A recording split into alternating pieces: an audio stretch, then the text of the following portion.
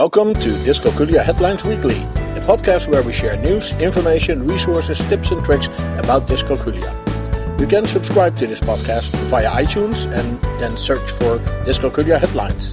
You can also find us on the web at dyscalculiaheadlines.com and then click on the podcast page. You're not alone with a learning disability. Number bonds to 10 and to 20. Help your child with math as a second language, and how do approximate calculations actually work. Welcome, and this is our podcast for week 19 in 2016, and with us here is Dr. Schroeder from dyscalculiaservices.com, and she's going to help us sort out the links that we provided on our website dyscalculiaheadlines.com this week. Welcome, Dr. Schroeder. Thanks for having me. Absolutely. Now, we have, again, a nice set of links this week with all kind of interesting topics that I really need some explanations. The first is actually a video from a young lady who looks very happy and chirpy, and let's listen just for a moment to what she has to say. Hello again. Okay, so it has been a very, very long 3 months. So I thought I'd update you on what it's like to be a music education major with a learning disability. For those of you...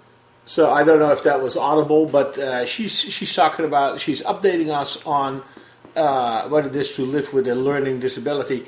In fact, I've listened to the whole video. This is very interesting.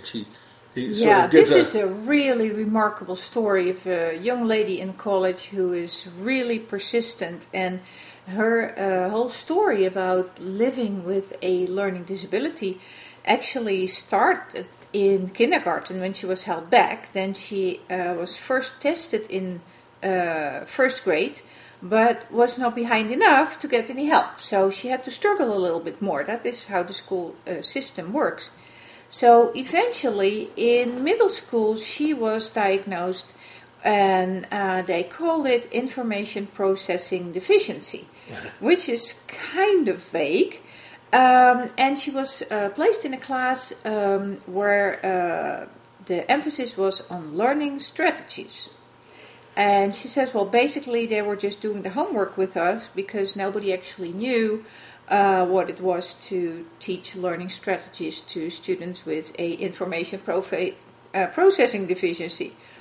Anyway, there were all kinds of students in there, and it was really a hodgepodge, and she did not have the impression she was learning a lot. Okay, so she goes to high school, and it showed that she struggled a lot with math and basic things like division and multiplication tables. She was allowed to use a calculator, but the real math problems were not addressed. And she was actually a very good reader, actually above average, and clearly math was her main problem.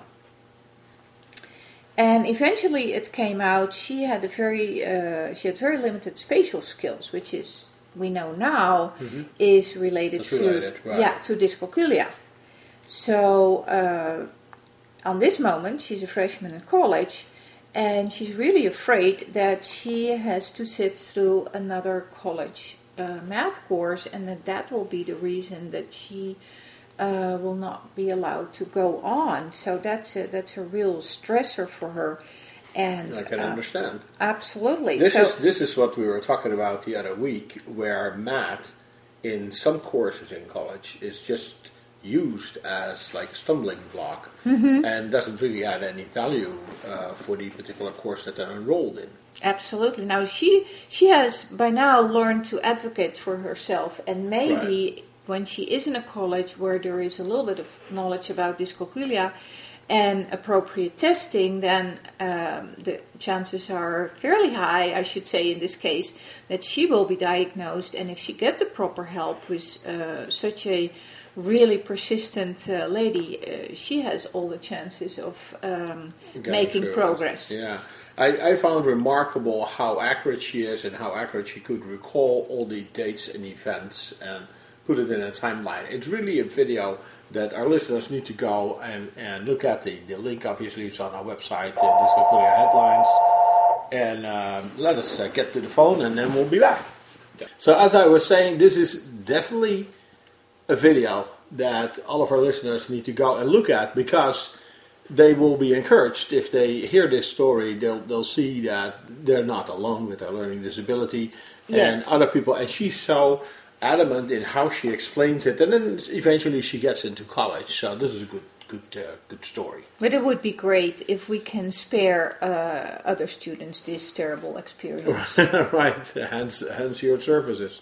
So our next link goes to a website where they talk about helping with number bonds to 10 and to 20. And what can we learn here? This comes from Dyspraxia Kids, a very nice website.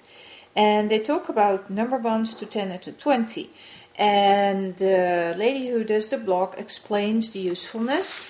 And I totally agree with her, because if you have your number bonds available, it frees up extra working memory space, so you can do other parts of your math question a little bit quicker and easier, and you don't lose where you were so easily. Mm-hmm. So she also, like me, loves games to teach students. And you will probably remember from our previous podcasts and my webinars that games are the new worksheets. Right, yeah. Now the first game uses animal pictures to pair the number bonds, and she uses collage. I actually like the way they do it at Mathstix. That's her next link. A little bit more, because the Mathstix actually use the number patterns as we use on the dice. On the dice. Oh, okay. And if you use animals, you start to... Doesn't really relate to anything. It doesn't really relate to something. Also, she has some verbal quotes that she teaches the kids to memorize number bonds. And one of it goes like... here you see two, an octopus and another octopus, so we have 2, and 8 and 2 equals 10. There are 2 octopuses, they have 8 legs, so 8 and 2 is 10. Well, I would probably associate one octopus and the other one together. They have 16 legs with 8 and 8 is 16. Yeah. Because what is the numerical... association to teach the 2 and the 8 together if you have the 8 arms of an octopus, and the 2, that is just a little bit confusing. Random. Yeah, that is confusing. Yes. But otherwise, I really like her approach, and the games look happy and colorful. There's also other links to games, and some of these games are quick hit games. But also she mentions one of my favorites to learn the 10 bonds, which is called Save the Whales, from ICT Games. I would advise you to check out their website, because they have many more good games. And we know that hands-on learning is the best, so it's great that she also mentioned the Numicon, a research-based manipulative system from Oxford, UK. Yeah. To show the number bonds, and it's a very sturdy, colorful material. I can definitely recommend it. So overall, it's a very useful site, although written for dyspraxia kids, but actually dyscalculia kids can learn a lot here. Yeah, very good. Then let's move on to our next link for the week, and this is a link that talks about how can I help my child in math. Very important. It is a blog from with that, Hope Springs, behavior consultants, and the blog is written by Miss Cindy Nichols. And she describes different types of difficulties with math, issues with number facts, with operations, which operation to use, understanding math concepts, verbal memory, visual spatial memory, and reasoning. So her advice is like ours. If you think there is an issue, doesn't matter how young the child is, schedule an assessment so you get data about learning and options to help nip it in the bud. Yeah. very nice information for parents. Okay. Very good. Okay. And then, of course, they refer to their own services, but that's why they're consultants. But it's a very good overview of what all can be wrong with the child's math understanding.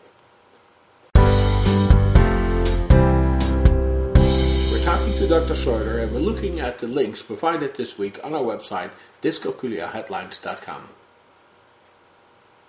Our next link talks about math as a second language. I've never seen it been referred to that way. Yeah.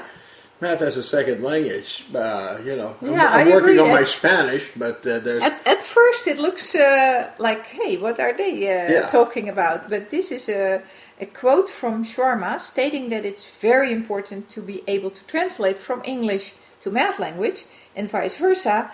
From math language, numerical sentences to English.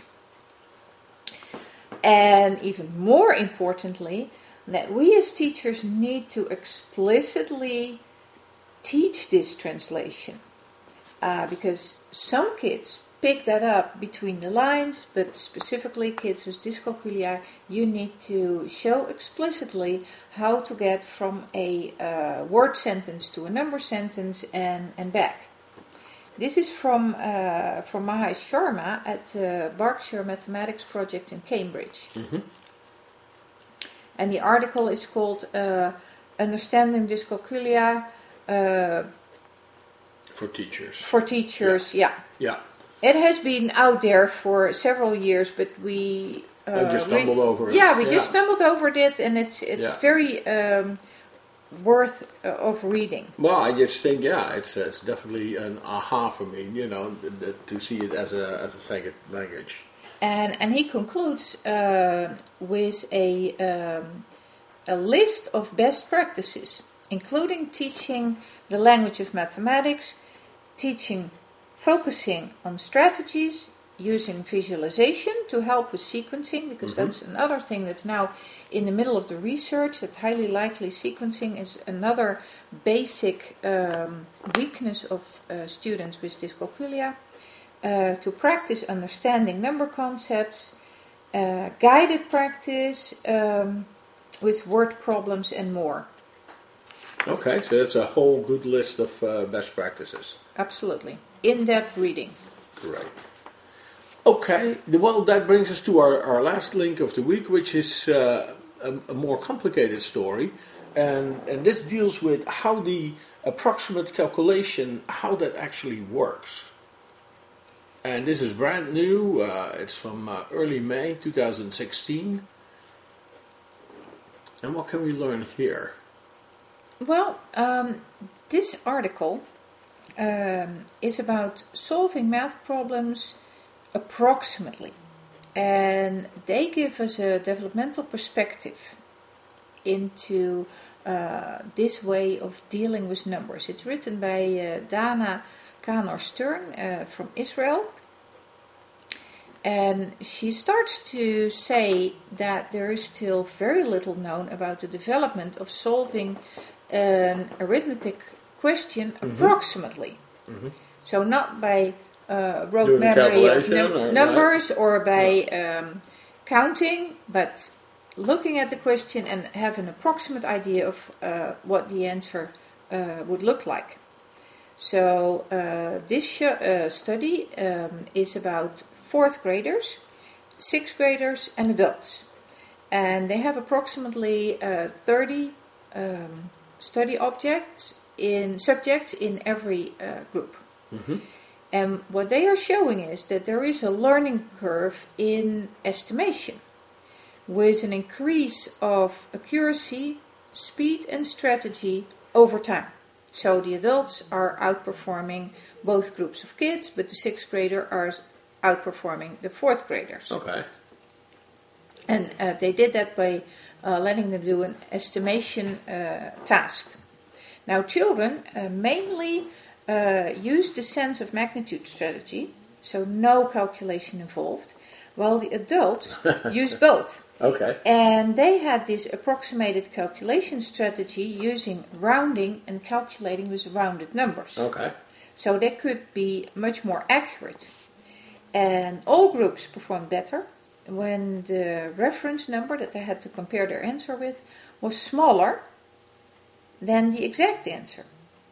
And they also performed better when it was when the reference number was further away from the real answer. That's quite logical.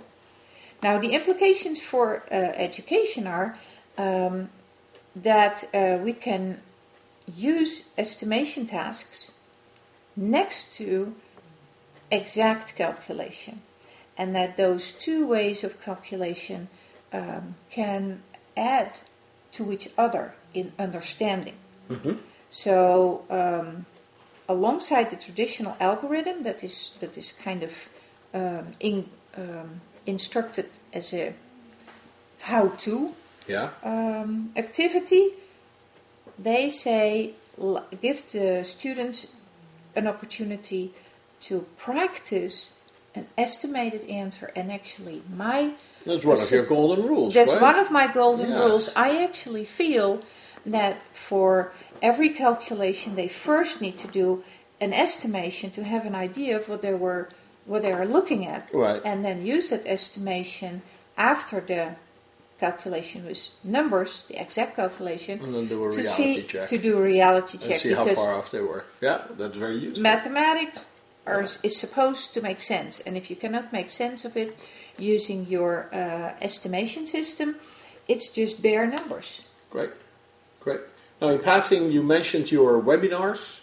So that program is still progressing? We just did the second one last week, and we're now in a schedule of repeating them constantly. So every 1 or 2 weeks is another one that's being repeated. Oh, okay. And as an addition, we also have an ebook now on Amazon.com. It's mainly about the first webinar, Dyscalculia, the Forgotten Learning Disability. It's an introduction. It's an introduction of like in 18-20 pages. You have an overview, you have an idea, you can present it to other staff in your school, or you can give it to parents to read. Okay. That they have a little bit of an idea what can happen in the brain of a child with dyscalculia. Great. Well, thank you very much. With that, we thank you, and we'll see you back next week. Dr. Schroeder, the founder of DyscalculiaServices.com. You can follow her on Facebook, Pinterest, and Twitter. Free downloads and a free Dyscalculia screener are available on her website, DyscalculiaServices.com. And if you want to see her ebook, go to Amazon.com and search for either Dyscalculia or her last name, Schroeder. Yeah, or the full title. Dyscalculia, the Forgotten Learning Disability. There we go. Thank you very much. Dyscalculia Headlines Weekly is a production from DyscalculiaHeadlines.com. You can find us on the web at DyscalculiaHeadlines.com, and we are on Twitter at DyscalculiaHead. You can also find us on Facebook. We have a board on Pinterest and on Flipboard. Search for Dyscalculia Headlines or follow the links on our webpage. You can send your questions, comments and contributions to communications@DyscalculiaHeadlines.com, and we may even discuss it in one of our upcoming podcasts. We hope this was useful for you, and until next week, you can count on us.